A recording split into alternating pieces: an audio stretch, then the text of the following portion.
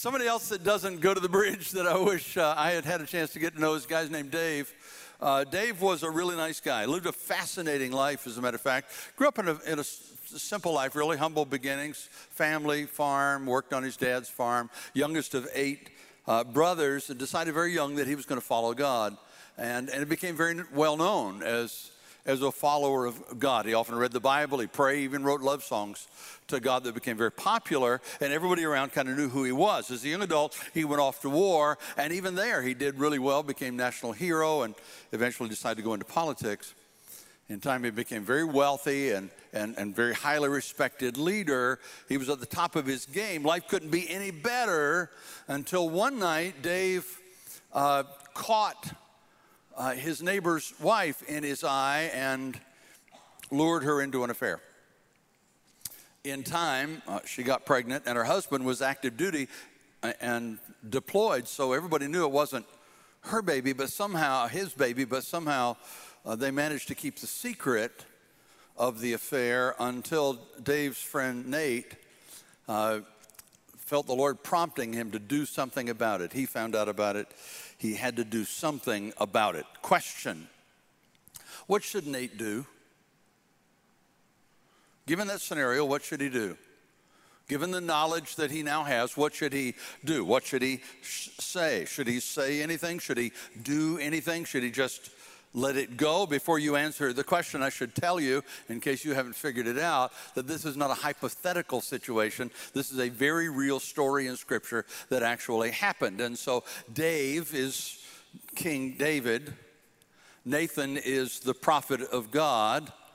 The neighbor's wife, of course, is Bathsheba, and her husband Uriah.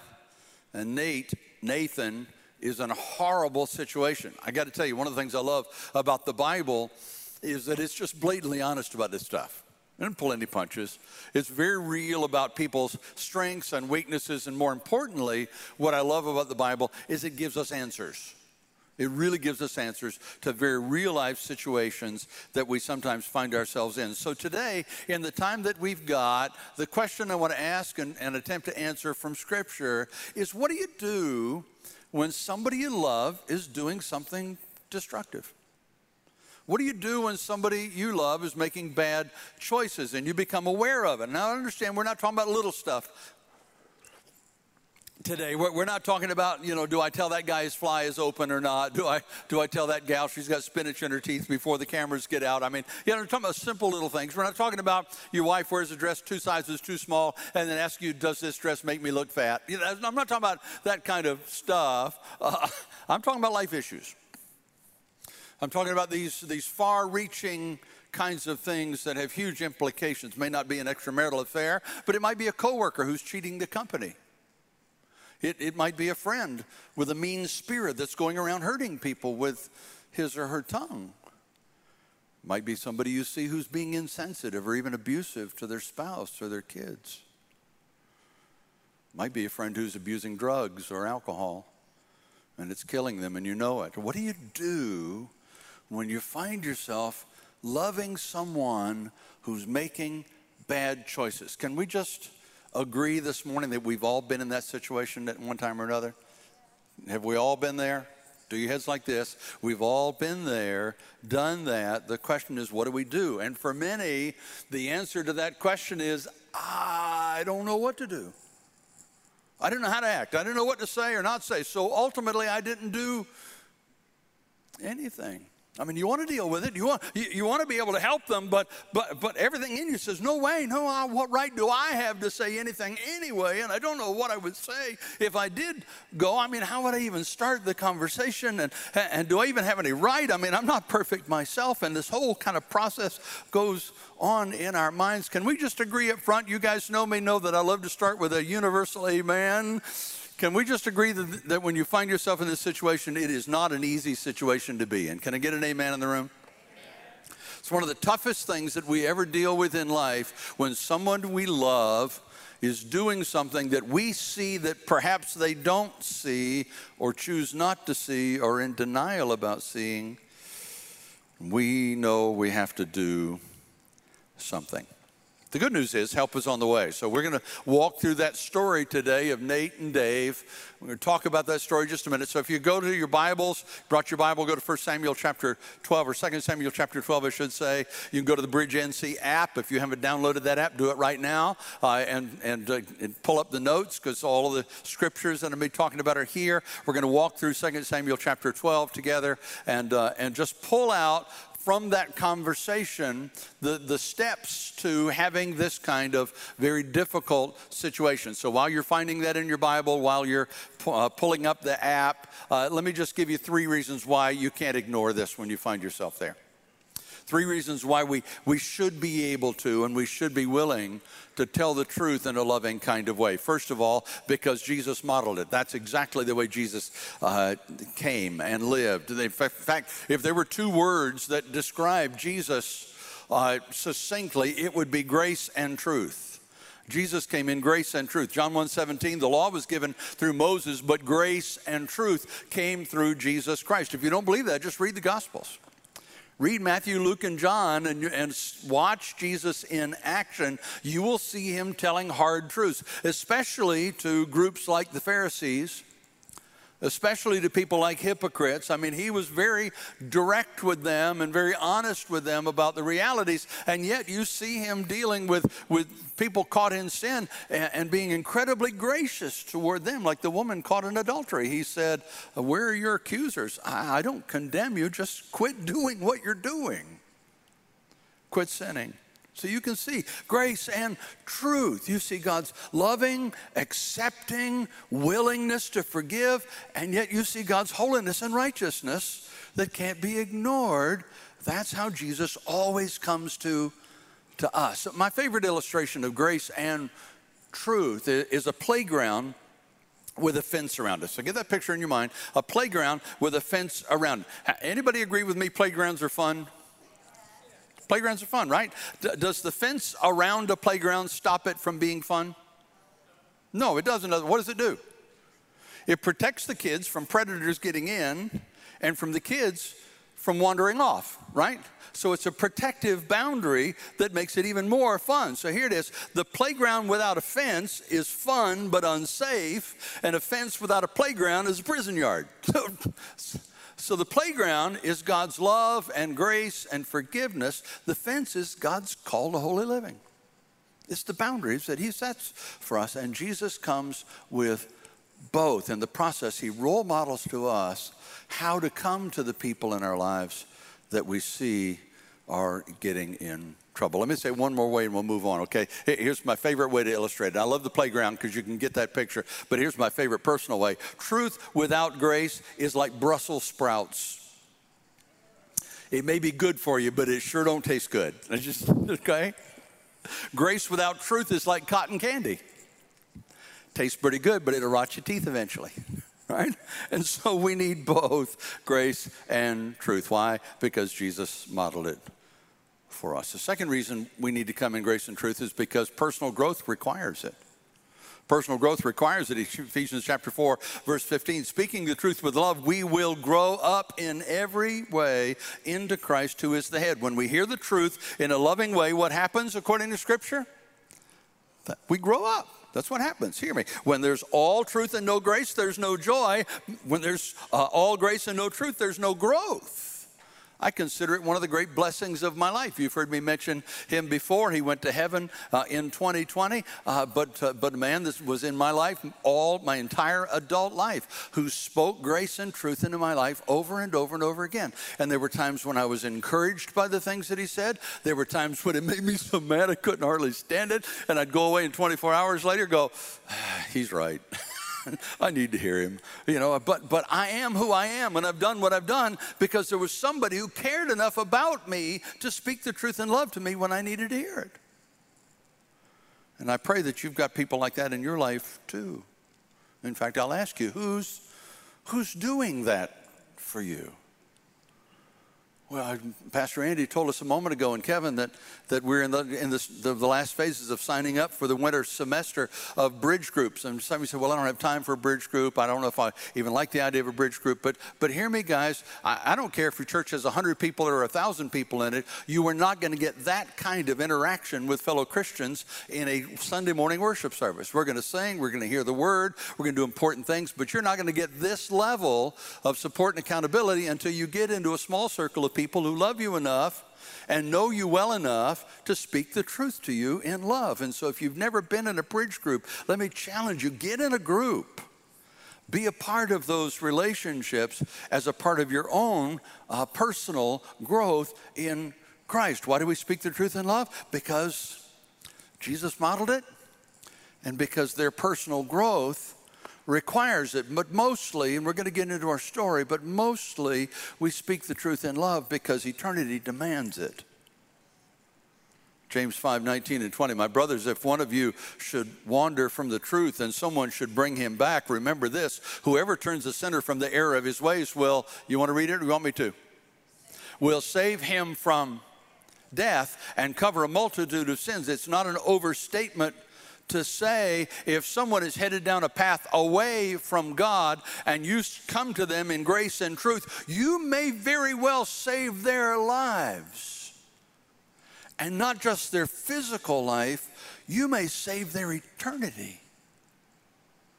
And so why do we speak the truth in love? Why do we come in grace and truth to the people in our lives, particularly those that we see making bad choices in life? Because Jesus modeled that for us, and we're called to be like him. We just sang, Lord, help me be more like you. I'll give you everything.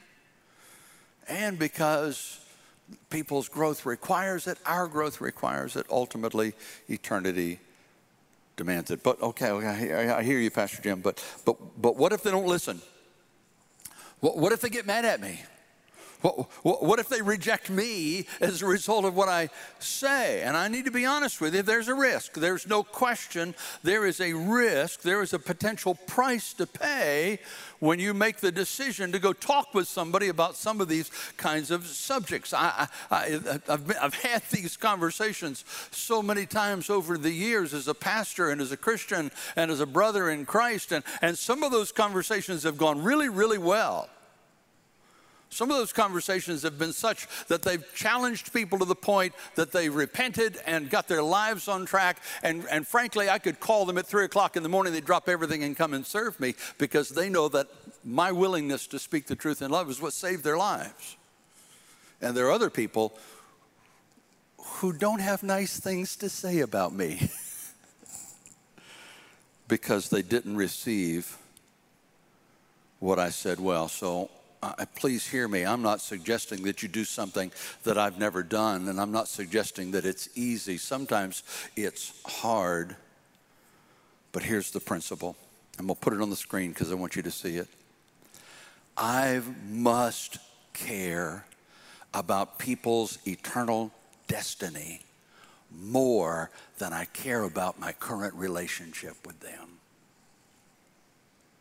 Read it with me. I must care more about their eternal destiny than our current relationship. I've had a lot of those folks come back a year later or 3 years later and say, Pastor Jim, I couldn't receive it when you said it, but thank you for loving me enough to tell me the truth. I'm finally getting my life together.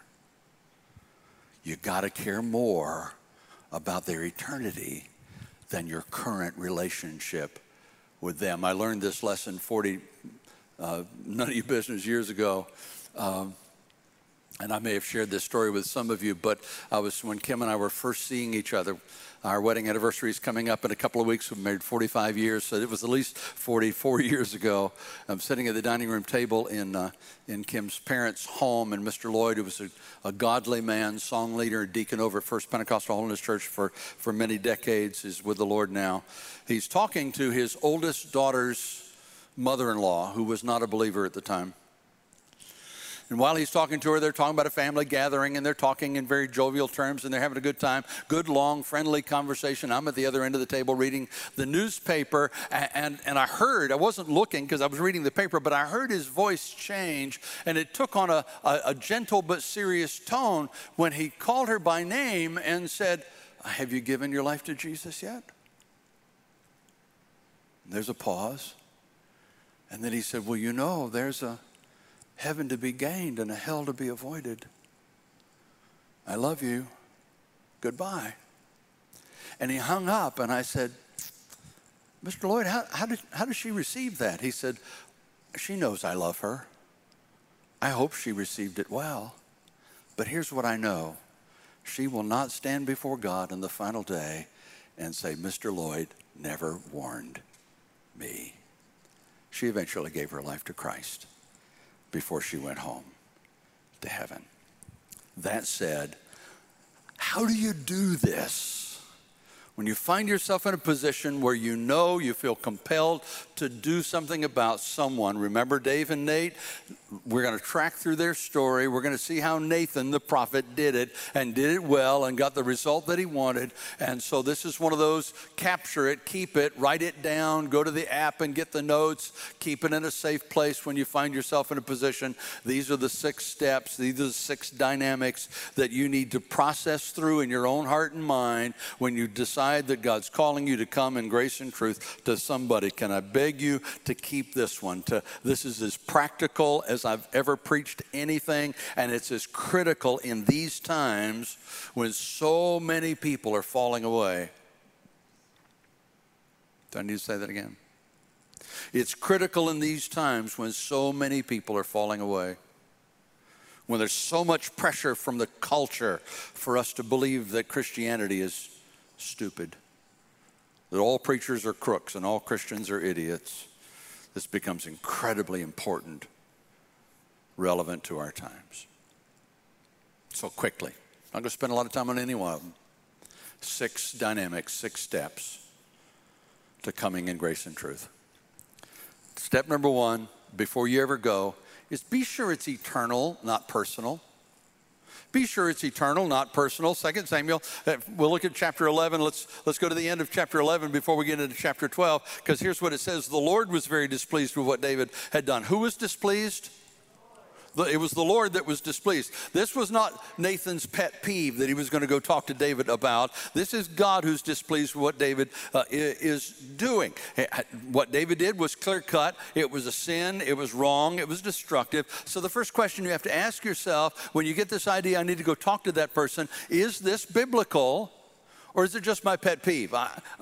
We had a pastor in my former church who got a heart for bikers and decided to start a biker ministry. And he was Ivy League as they come, you know, sweater over his shoulder, tied in front of his neck, kind of suburban guy. And he's going to go start this biker ministry. And ultimately did some phenomenal things, even among 1%ers. He led some 1%ers to prison, who were in prison, to Christ, and did some amazing kind of things. But when he first started that, he got to where he would show up at work in his leathers and do-rag. And it was so stupid looking. Everything in me wanted to pull him aside and say, dude, you are not a 1%er. Quit trying to look like one. And don't you dare get a tattoo on your face. Don't do it. Everything in me wanted to go talk to that guy, but I had to process through. Is this biblical or is it just a pet peeve of mine? It's just a preference of mine. And I decided to let him process through that. And ultimately, he was able to do some amazing things in that community as he reached out to them. So the first question you got to ask is what? Is this biblical? Is this eternal? If it ain't eternal, let it go. Trust God with it. If it's just a personal preference, keep it to yourself. Second step then is you got to ask God if you're the one to address it. Just because he's shown it to you doesn't mean you're supposed to be the one to address it. Sometimes God shows us things because we're supposed to do something about it, and sometimes he shows us things because we're supposed to be praying for the right person to do something about it. There may be some people in your life that need somebody to go talk to them, but you ain't the person to do it. Maybe somebody else that needs to do it. And so it's either an action step or a prayer list kind of thing. And you got to ask the question, which one is it? 2 Samuel chapter 12, verse 1 says, the Lord sent Nathan to David. Who sent Nathan to David? The Lord did the sending. Now hear me, and this is critical. God didn't go to David in a dream. God didn't go to David in an audible voice. He sent a person, and not just a person, but he sent a person who was able to recognize God's leading to go, and a person who had earned the right through service and love to speak hard truths to David. There was no doubt when Mr. Lloyd was talking to his oldest daughter's mother-in-law that she knew he loved her and his only motive was his love for her. There was no doubt in David's mind when Nathan come, this is a man standing in front of me who loves me, and he's proven over and over and over again. Now hear me, this conversation isn't easy. It wasn't easy for Nathan, but God told him to go, so he had no choice but to go. Hear me, there should always be a sense of reluctance to have a conversation like this. There should always be a check. Don't look at them, but we all know people who are itching for a fight. I said, don't look at them. Come on, look at me, look at me, look at me.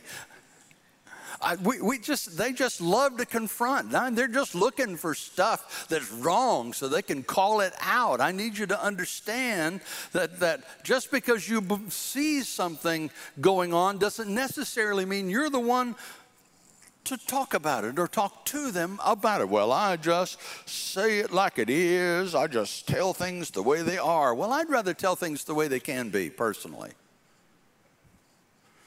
But you got to ask yourself the question, am I the person? Hear me, guys. If you can't wait to get in their face, then it's either not you to talk to them or you ain't ready to talk to them. God never gives us a license to wreck lives with our tongue, even when we're telling the truth. Jesus called us to be peacemakers, not troublemakers. So when you find yourself concerned with somebody and what they're doing, before you go, you ask yourself, why am I concerned? How does what in their behavior triggers something in me? And if I go, is it because of something that I need, or am I going because of something that they need? You got to get your motives and your heart right, or you don't go. Got it? Got it? Did you guys get it? It's like this, Proverbs 27:6, wounds from a friend can be trusted. That says to me, make sure you're going as a friend before you go. Be sure it's eternal, not a personal pet peeve. Secondly, ask God if you're the right person to address it, and even if you are you ready to address it? Have you processed through the emotions of it? Number 3, address the issue in person. Address the issue in person. Back to chapter 12, verse 1, 2 Samuel. When he came to David, he said, stop there. We're breaking this down in infinite detail, but I want you to understand the dynamics of what's going on. That tells me that Nathan went to David privately, which is exactly what Jesus tells us to do. Look at Matthew chapter 18, verse 15. If your fellow believer sins against you, and go and tell him, where? In private what he did wrong. If he listens to you, you've helped that person to be your brother or sister again. In other words, don't send an anonymous letter. Don't send an email or a text. Go. And whatever you do, did I say whatever you do? Whatever you do, don't gossip about it before you get there. Because if you gossip about it before you get there, you're going without God's blessing, because he can't bless gossip. Read the Proverbs. Gossip made the list of the sins that God hates. So don't gossip about it before you get there. Talk to God about it. Maybe get counsel about it from somebody who's trusted. And then go in person. Be sure it's eternal, not just a pet peeve. Ask God if you're the right person to go. And if you are you ready? If you are, address the person, the issue in person. Ready for number 4? Be gentle in your approach, but be honest. Be gentle in your approach, but be honest. We won't take time to read all of verses 1 through 7. You can read that in your personal time, but I'll just give you a breakdown of it in the interest of time. That tells us that Nathan didn't just walk in to David's presence and start blasting. He didn't just walk in and start venting on him and, man, you're blowing it. How could you do such a thing? I can't believe you did that. He didn't go after him. In fact, in Nathan's case, he goes in and tells him a little story. He said, Dave, can I get your perspective on something? Let's say there was a rich guy who had big herds of cows and sheep and goats and stuff, just really, really wealthy guy. And then there's this other poor guy who only had one little lamb, and in fact, that lamb had become a family pet. I mean, he slept with the family, ate with the family, they named him. So you got the contrast there. He says, so a visitor comes by to hang out with the rich guy one day, and the rich guy's going to feed him dinner, but instead of killing one of the many sheep from his herd, he goes and takes the poor guy's one little lamb, and they have lamb chops for dinner that night. What should you do with that rich guy? And David blew up. He went, oh man, that's horrible. That's the worst thing you could possibly do. We ought to take that guy out. We ought to tar and feather him. We ought to burn him at the stake. We ought to just cut him up asunder. He was so angry. He's just yelling. Look at verse 5 and 6. David became very angry at the rich man. He said to Nathan, as surely as the Lord lives, this man who did this should die. He must pay for the lamb 4 times for doing such a thing. He had no mercy. So you see the moment. And then Nathan looks David in the eye. And he says, oh, David, you're the man I'm talking about. Can I be honest with you? Maybe this is a pet peeve, but I'm going to do it anyway. I've heard preachers preach this story and position it like Nathan is chomping at the bit to say these words, and he's finally, you're the man, David. I don't see that at all. I see a brokenness in Nathan's heart when he says, oh, David, don't you get it? That's what you did. You can have anything in this kingdom you want. Just speak and it's yours. Put your hand out and they'll put it in anything you want. And Uriah had one wife. And he was serving the nation on the front line, and you took his one wife. David, do you understand that you're the guy I'm talking about? It was an incredibly emotional moment for both of them. Nathan has come. He's come to be honest with him, but he's come in a gentleness. He's come in a tenderness. But still he's honest about it. And I think that's where the ball gets dropped. For an awful lot of well-meaning Christians, we intend to go in love and compassion, and so we go and we talk to somebody, and emotion rises, and disappointment and fear take control, and before you know it, we just kind of blah all over them, and it just makes matters worse. We just kind of let them have it, Kind of like Larry the Cable Guy used to say, my sister has a horse, and horse broke his leg and we shot him. I don't know why. The vet told us to shoot him. Now he's got a broke leg and a gunshot wound. I don't know how that helped, but just let you think about that one for a minute. That's kind of what you're doing when you go in there and blast away. It's like now they're wounded and you've wounded them more. I mean, what's the old saying? The body of Christ is the only army on the planet that shoots its wounded.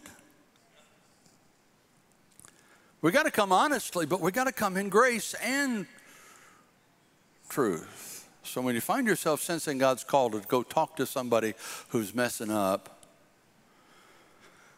I'm not saying you have to think up some clever story like Nathan did, but I would suggest that you read and reread and read and reread Galatians chapter 6, verse 1. Let's read it now. Dear brothers and sisters, if another Christian is overcome by some sin, you who are godly should gently and humbly help that person back on the right path. And, read this part out loud, come on, and be careful not to fall into the same temptation yourself. Oh God, Who am I that I would arrogantly challenge somebody who's messing up? But for the grace of God, there go I. Come honestly, come gently. So be sure it's eternal, not just a pet peeve. Ask God if you're the right person, and if you are you ready? Are your motives pure? If you are that right person and you're ready, then address the issue in person. Don't send them a text, go talk to them. Be gentle in approach, but be honest. And being honest includes number 5, which is prepare them for the consequences of their choices. Prepare them for the consequences of their choices. You see, God didn't just send Nathan to David to confront him. He also sent him to deliver news of the consequences of his choices. Look at verse 11, 2 Samuel 12. Because of what you've done, your own household will rebel against you. He goes on to list a bunch more consequences. I don't want to take the time just to simply say to you, David didn't stop at that point. And again, it's one of the mistakes that we well-meaning Christians make. On the one hand, sometimes emotions take over and we can blast away. On the other hand, we want it to be better for them so badly that we'll start feeling sorry for them after we've told them this honest truth. And we find ourselves saying, oh, it'll be okay. Come on, everybody messes up. It'll be fine. Don't worry about it. Well, I'm sorry, it may not be okay. At least not in the short run. And it may never be okay based on what you hope okay looks like. Because choices have consequences. You've heard me say that if you've been here 10 minutes. God gave us freedom of choice, but he didn't give us freedom from the consequences of our choices. He gave us free will, but there's always a cause and an effect. And so if you're here for their healing, you're here to help them see the road they're on, but you're also there to help them understand the consequences of their choices. All I'm saying is you do them a disservice if you give them a false hope. Your promise is to walk through those consequences with them. They say, you will not go through this alone. It's one of those kind of God things, I suppose, that what this message was planned months ago for this moment in time and this week. I even said last Sunday, I grieve when I find a pastor has fallen. And this week, I got a call from a pastor friend of mine in another state who had the responsibility to go see a pastor who was failing. And today he's telling that pastor's congregation what happened. And so I've been processing with them all week. And we're praying for that congregation today. These are real times and real issues that all of us have to face. Make sure when you do that it's eternal, not pet peeve. Make sure that you're the right person to address it. And if so, if you're the right time and motive, talk to them in person, be gentle but be honest, and prepare them for the consequences. Prepare them for the consequences of their choices. And then finally, this is huge, assure them of a better future. Assure them of a better future. Look at verse 13. Then David confessed to Nathan, I've sinned against the Lord. Nathan replied, yes, but the Lord has, read it with me out loud. Here we go. Yes, but the Lord has forgiven you, and you won't die for this sin. And you get the gist of what's going on? No doubt. David has said, well, it's all over for me. I'm never going to get past this. Life is over for me. And Nathan said, no, life is not over. I understand in this moment that it feels like it is. I understand in this moment that you think you can't even see past this thing, the choice or the consequences that you're having to face. But we serve a God in the restoring business. We serve a God in the resurrection business. And as long as there's breath, there's hope, there's life. And God works us into a pattern for good. In other words, we're there to help them up, not beat them down. We're to bring them back and to restore them into relationship with God and to use the gifts that God has given them no matter who they are or where they're from. So be prepared. If God leads you to speak to someone and they respond as David did, then be ready to walk with them through this. How could God love me now? He could never use me again. Be prepared. prepared to remind them that you've come to them like Jesus did in grace and truth. You've done the truth part. Now it's time to do the grace part. Make sure that you're helping them. Let's wrap this up. So is there somebody you've been feeling led to speak to?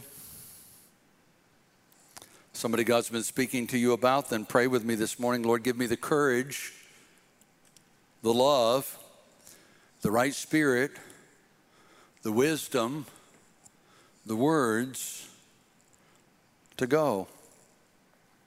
When you find yourself resistant to that idea and say, oh, no, who am I? I could never, it's no work for me. Ask yourself the question, could it be that that person is still on the destructive path that they're on because no one has loved them enough to go to them in grace and truth? Maybe it's you that the Lord is calling to go. Or maybe he's calling you to pray that the right person go. He's not calling you to ignore it. Or maybe you're the one that messed up. And nobody in your life has had the courage to come and say it, but the Holy Spirit's saying it to you right now. And you know it. Then let me be Nathan for you for just a minute. Our God is a forgiving God. He's a restoring God. He's a God who specializes in resurrections. And if you'll come to him, he will receive you. And you've come to the right church, the right place, because we're a group of people who are wounded healers. People have been there, done that. God's restored us. We'd like nothing better than to help you get through your stuff too. You won't get judgment. You'll get grace and truth. So let's pray. Father, thank you for modeling for us grace and truth. Thank you for giving us this illustration of it, real life illustration in the prophet Nathan and King David.